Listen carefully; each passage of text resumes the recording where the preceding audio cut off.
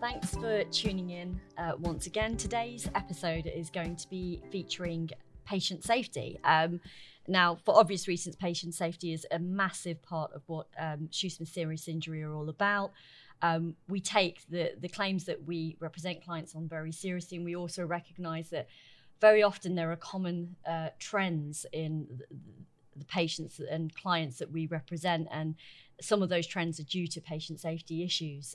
What we've seen recently is that these issues have been brought to the fore more often than any time in my career, and I think Kashmir would agree, and so would Peter, our guest today. And we're finding that patient safety issues are on the front of newspapers or on headlines in radio interviews, and I think that's a lot to do with the work of solicitors and to do with patient safety advocates and charities such as that which our guest speaker today is affiliated with, Peter Walsh. He's the CEO of AVMA, and I think I'll leave it to Peter to give a bit of a blurb about himself and the work that AVMA do. So thank you and welcome, Peter. Thanks for being involved. Thank you, Sharon. Thanks for inviting me. I should perhaps start, for those who are not familiar with my charity, explaining the strange acronym AVMA, which of course all our friends and close associates know us by and have done for years. Our full title is actually Action Against Medical Accidents.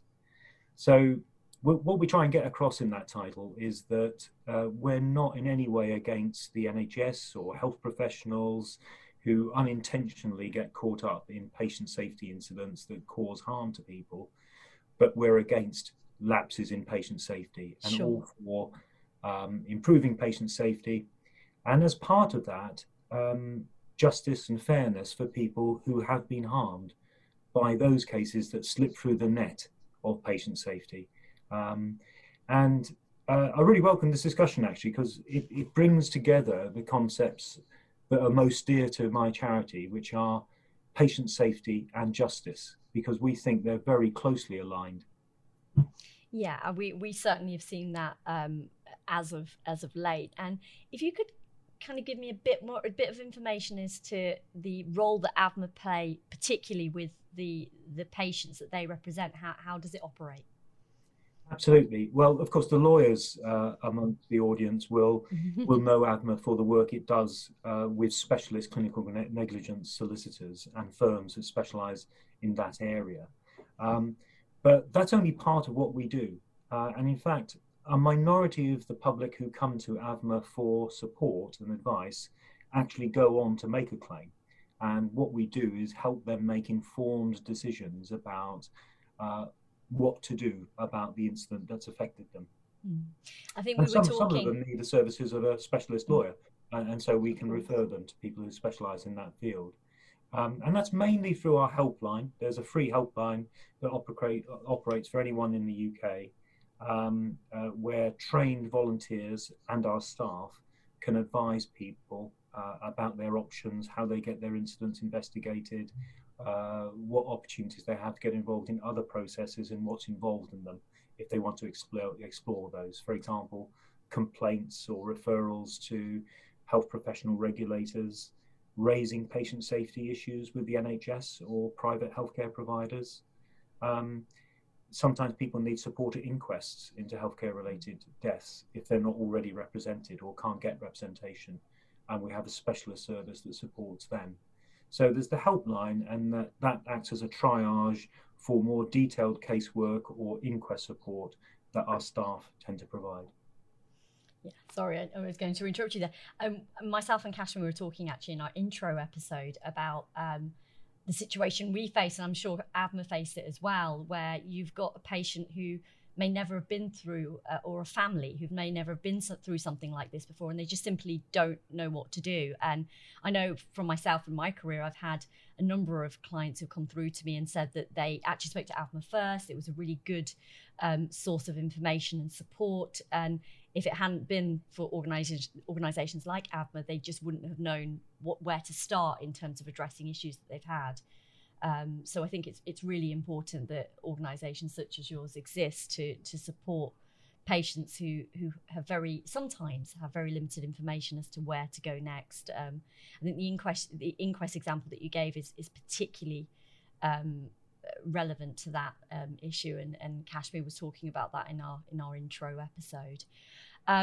So one of the things that we wanted to discuss with you today, Peter, was just patient safety issues in general and how that's developed over the course of time. And initially, I think Kashmir was going to discuss with you the issues that she's been dealing with quite a lot involving rogue surgeons, and has been in the press quite a lot recently, which is the maternity issues across the board. I think Kashmir wanted to take the lead on that. Yeah, Peter, there has been so many failings in maternity care across the UK. We know that Donna Ockenden doing her review into Telford and Shrewsbury, where there's a police investigation. We know there's been the Cumberledge review. There's been the Bishop's report in relation to Mr. Patterson. I know that both you and I gave evidence to that inquiry. What do you see as the central issue that comes out of these inquiries, and what do you think of the recommendations that are made? For example, I know the Cumberledge Review have suggested a patient safety commissioner. What are your views on those recommendations? Well, taking all of the various inquiries and reviews, one thing really stands out, going all the way back, in my memory, to the Bristol inquiry. And that's that these inquiries and reviews usually come out with really good recommendations and findings. The problem has been implementation of those recommendations. So there are still recommendations from the Bristol inquiry that the government said they supported, which haven't been implemented. And you mentioned maternity. Maternity is probably the most reviewed area. We supported families and campaigned for the inquiry into Morecambe Bay. And that has probably been the biggest, highest profile inquiry into maternity services in recent years. Its recommendations haven't all been implemented. And we've now moved on to the East Kent inquiry, the Ockenden inquiry into Shrewsbury and Telford that you mentioned. And of course, there's recently been a Health Select Committee review of maternity. So one of the key things is we've got to get a grip on these recommendations and see action arising from them. So why do you think that is, Peter? Why are those recommendations not being implemented? I think it's the sheer volume of issues that the NHS has to face and the competing priorities that there are from commissioners, from finance departments, keeping to budget, different government policies that come in between and after recommendations are made. And no one actually holds the ring centrally.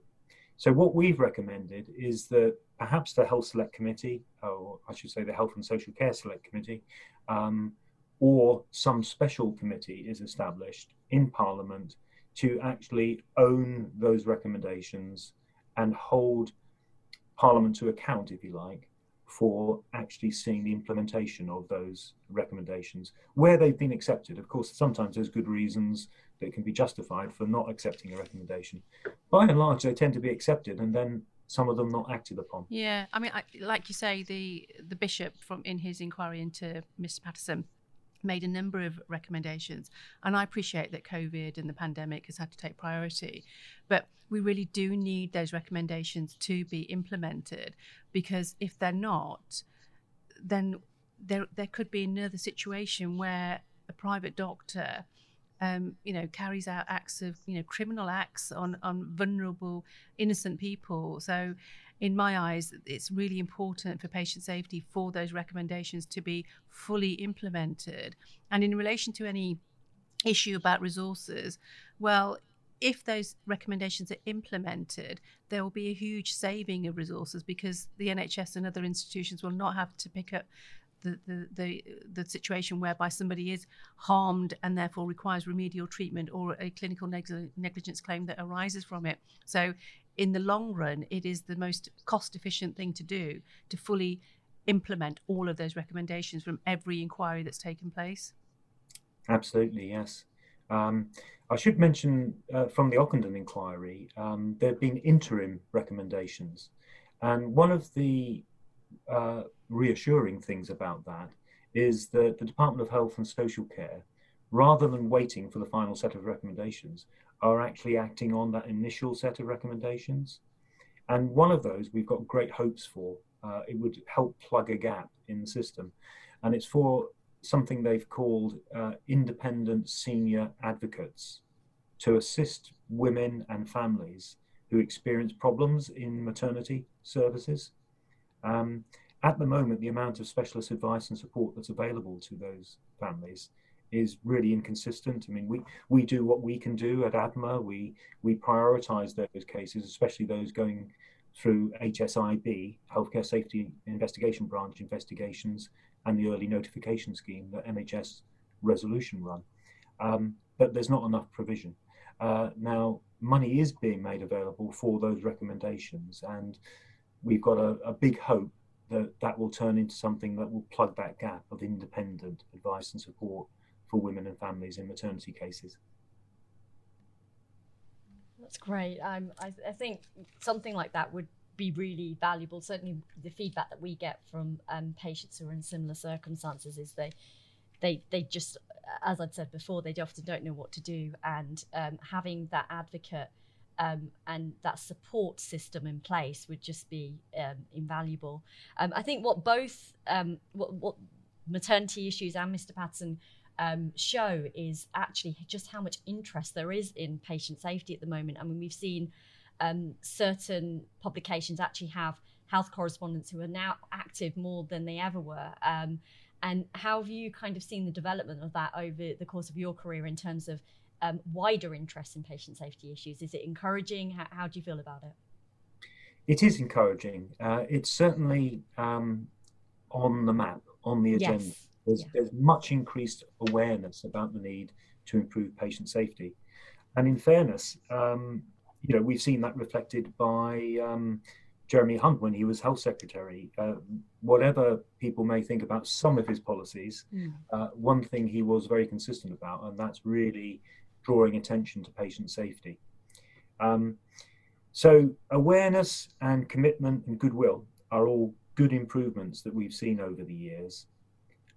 There is a lot of good work being done. There are good organisations who've come into being, such as the Healthcare Safety Investigation Branch that I mentioned, to really try and drive up the quality of investigations in the NHS, which, as we know, are very, very inconsistent in terms of quality around the country.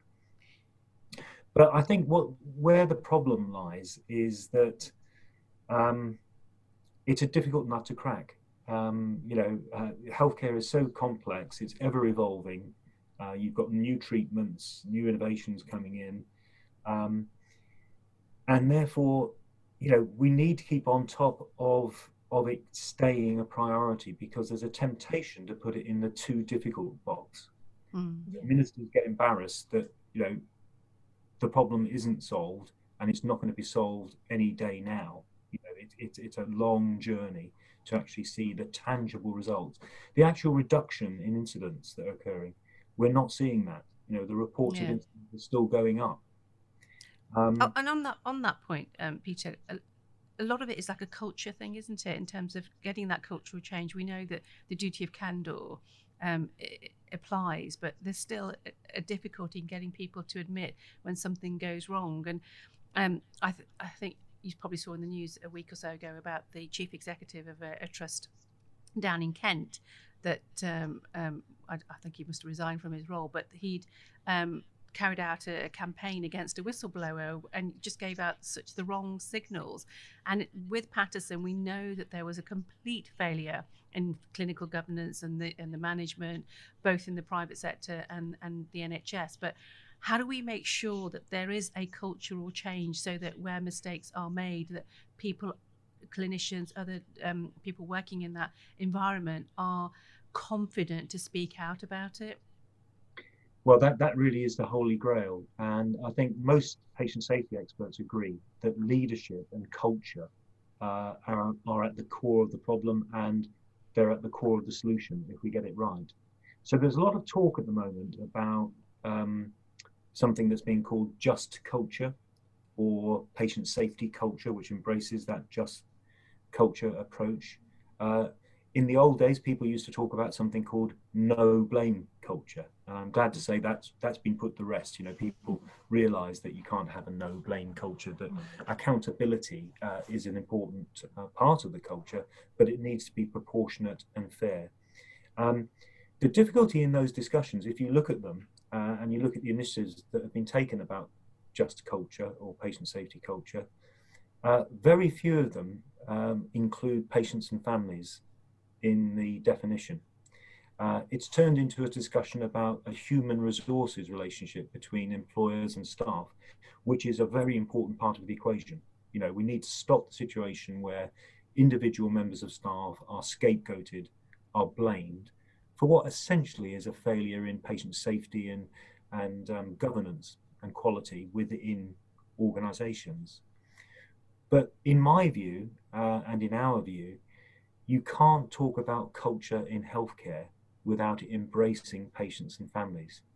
You need to create an environment where patients and families are confident that they're always going to be dealt with honestly, dealt with respect, and fully involved in dealing with the aftermath of the incidents that affect them.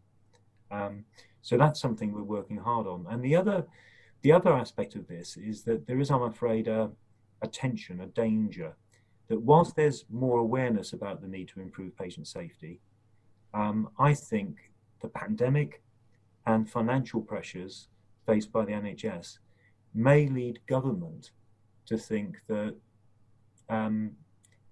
policies such as reducing access to justice for the injured patient are in some way helpful to patient safety, whereas we would argue they're missing the point, that, you know, the claims only exist because there have been lapses in patient safety. It's a false economy, isn't it?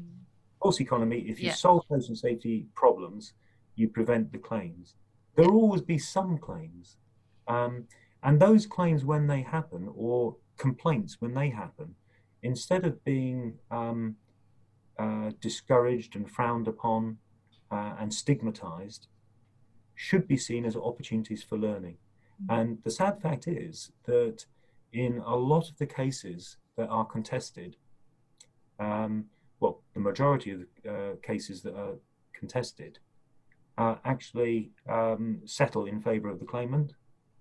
And without the ability, with the help of specialist lawyers, to actually make that case, patients and families would not get the NHS to realise that there actually was a problem in the first place. That's actually quite opportune, because in the report of the Patterson Inquiry, the introduction, the Bishop talks about the failings in the healthcare sector and the failings in the regulatory organisations, and he uses the words, it's only when the patients spoke to sympathetic lawyers that they felt that they were listened to.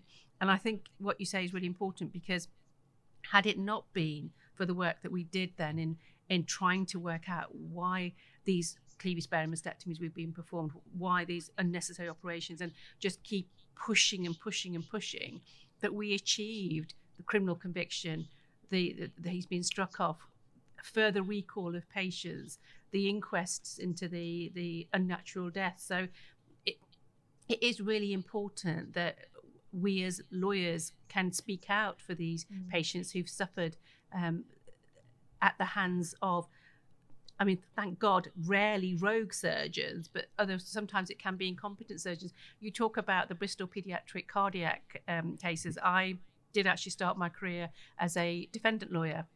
So I used to work at the Osborne Clark Solicitors, and we were the solicitors for the trust, because it was the trust that was dealing with them, UBHT.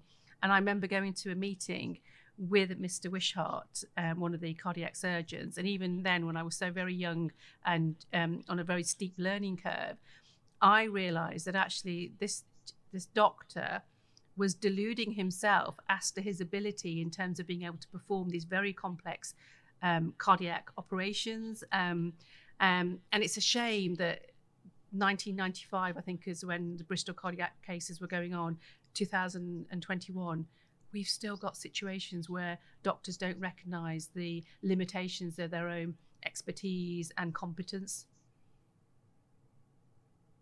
Yeah, I mean, it's a prime example, I think, of where the law can be and has been an assistance to bringing about learning and realization, as well as justice for the injured parties. And that should be embraced and seen as part of a just culture. You know, a just culture is one where if someone's been harmed avoidably by lapses of patient in patient safety in the NHS, that's something everybody should want to see happen, is fair compensation as well as learning and accountability arising from that. I think on a general perspective, we see it quite a lot. I mean, we sometimes collaborating with yourselves, we'll have clients who have initially tried to stay away from litigation and put forward a complaint off their own back. That complaint possibly hasn't been dealt with properly, or they'll get a very negative response, which they are suspicious of. We'll get involved.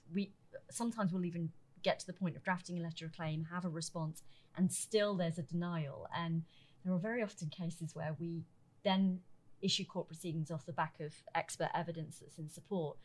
And then, we hypothesize that it's then gone through to a barrister or someone more senior, and they've realised actually there's some merit in this case, and then it's only at that point that we get an admission, if at all, and it can often be quite later. And it's frustrating on our part, because I think sometimes the impression of claimant solicitors or this area of law is that there seems to be a negative view of it because of the element of compensation. And when I explain to people actually what it is that we do, a lot of the time I have to highlight that admissions aren't just readily made, and it goes back to what we were saying before. If they were made earlier, and it would increase the confidence that patients have in the treatment they're receiving or their loved ones are receiving, and it would also limit the costs of litigation.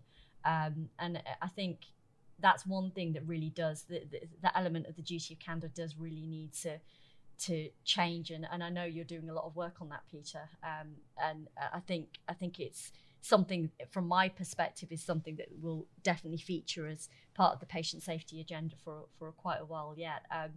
What are the up and coming issues in patient safety as you see it? Where do you see things going? What is AVMA doing at the moment? We continue to work on the duty of candour. It's one of our best known campaigns, where you know, we're so grateful that it's there, and I think we see the beginnings of cultural change. Things are getting better, but they're a long way from being consistently right and properly implemented across the country. So that central issue of fairness and honesty with patients will always be a key priority of ours. That's why we keep a very close eye on policies like the so-called safe space in safety investigations, which may rear its head again in the context of the Health and Care Bill going through Parliament. Hopefully only in respect to investigations carried out by the HSIB, because there had been a government policy to extend that safe space, which is defined as a prohibition on sharing information about investigations, even from the patient or family concerned. That was to be applied to standard local NHS investigations. We managed to persuade the parliamentary committee looking at that to actually strongly recommend in the strongest terms that it shouldn't be followed, because it's completely diametrically opposed to the principles of the duty of candour. So we'll always be prioritising those issues of honesty, appropriate responses. Our current campaign brings together some of the themes around fairness, honesty, and culture that we've been talking about. We've called it a harmed patient care pathway. So using the concept of clinical pathways that exist for different conditions like diabetes, etc., we're trying to get acceptance that people who've been harmed in healthcare should be entitled to expect a defined set of different types of support. So, for example, that in our thinking, that will include full and proper implementation of the duty of candour, the access to specialist independent advice or advocacy to help people in that situation, access to counselling or other therapies, because people in this situation, as you will know well for your contact with clients, and we know well through our contact with the public, are in a place of trauma. And often, putting aside the physical injury that's been caused, psychological injury, a second harm, is caused by the way they're dealt with, by the fact they're not believed, that their integrity is called into question. They're not treated with respect. They're not given the full information, not told about their rights. And so this package of support, which would include, not stigmatizing people if they choose to take legal action, which is a perfectly reasonable civil right, we want to see adopted by the NHS as a standard that the CQC could monitor, support the NHS patient safety incident reporting framework and incident report investigations. And that would go a long way to the recognition of the needs and the plight of injured people in healthcare. That sounds brilliant.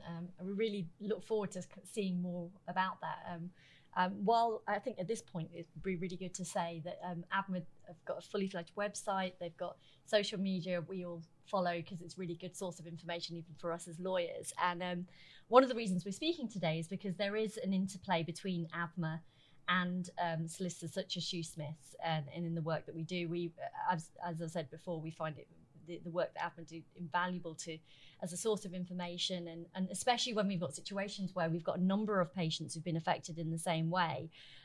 We trust a lot of the time AVMA will have been contacted by a number of like patients, and it's really good to collaborate and to share information. Also, aside from that, AVMA provide really good training. One of the most effective sets of training in the year is always the AVMA conference, which normally is in person. I think this year it was online. I attended online. I'm so looking forward to an in-person AVMA conference on Brighton Beach. It's always a really good way of collaborating with colleagues, with people who do the same work, with experts, with patient safety experts. It's always a really good way of us networking and thinking of ideas and learning about the medical side of things and having a legal update. And I know you have membership structure in place as well. How do you find that works in terms of having the interplay between AVMA and solicitors such as Shoosmiths? It's really, really important to us. And thanks for saying, what you value about AVMA. But one of our AVMA's strengths is the network of law firms and individual specialists who we work with.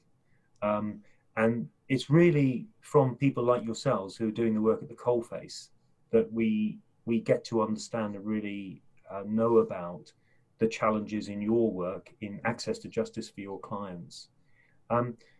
But going even beyond, the clinical negligence interface, also the intelligence about patient safety issues. And I'd encourage all solicitors practicing in clinical negligence to think of their clients, obviously, not just as a claim, as a person, holistically, but also their experience being about patient safety.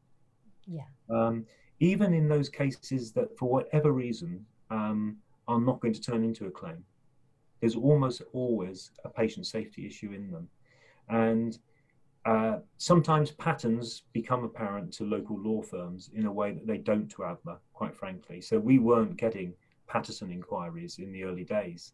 And, working with firms like Shoosmiths to actually understand what's going on and how big the problem is very valuable. And that's happened in a number of high-profile scandals cases. Around. I mean, we were finding at the time, as well as AVMA, we were Kashmir and myself were liaising with the General Medical Council, and even they, at an early stage, they had an inkling about what was happening. I think they knew something, but they they hadn't put the pieces together because, as you say, it's the patient's stories and experiences that hadn't made it to the fore with them, and so it is often a really important part of our role to ensure that we don't just treat each claim in isolation and look for those patterns, because it very often is the case that we might be able to stop something happening later on. Or with Patterson, actually part of it was in the early stages, we had this group of patients who thought they'd had a full mastectomy, hadn't, thought that they were completely clear of cancer and that there was no chance of it coming back, and actually were exposed with toxic tissue there that had been retained. And we know, both myself and Kashmir had to actually make it a plea for certain patients to come forward, because it's important that they knew whether they were in that category or not. So I think the work that we do is really important to protecting patients and highlighting their stories. I think with Patterson, we realised early on that we needed volume if we were going to effect changes in terms of getting him struck off, getting a police investigation. We needed people to come forward, and so we did have to put a call out to action. I think, but neither Sharon nor I expected the number of women that then came forward. We had a press conference in November 2012, which it worked really well actually, because the GMC had just suspended him. And off the back of that, we had the press conference, and within the week we had 400 more clients. So it was in those circumstances really important to raise the awareness of what was going on to make sure the full impact of that was known, and the full implications in terms of the regulatory, the criminal, everything else that flows from that actually took place. But yeah, I think it's just that case, as well as many others, are a really good example of how solicitors can play an important role in working with organisations such as AVMA to further patient interests and protect their and to enhance patient safety. I think that's as much time as we have today. Thank you so much, Peter, for taking the time to speak to us. It's been really interesting to see. To listen about what AVMA are doing and where we can potentially get involved, and also to look at what's happening in the future. It does look like you're doing some really interesting things. Thank you very much. Really good conversation, and an absolute pleasure. Thank you so much. Thank you, Peter, for your time. Really appreciate it.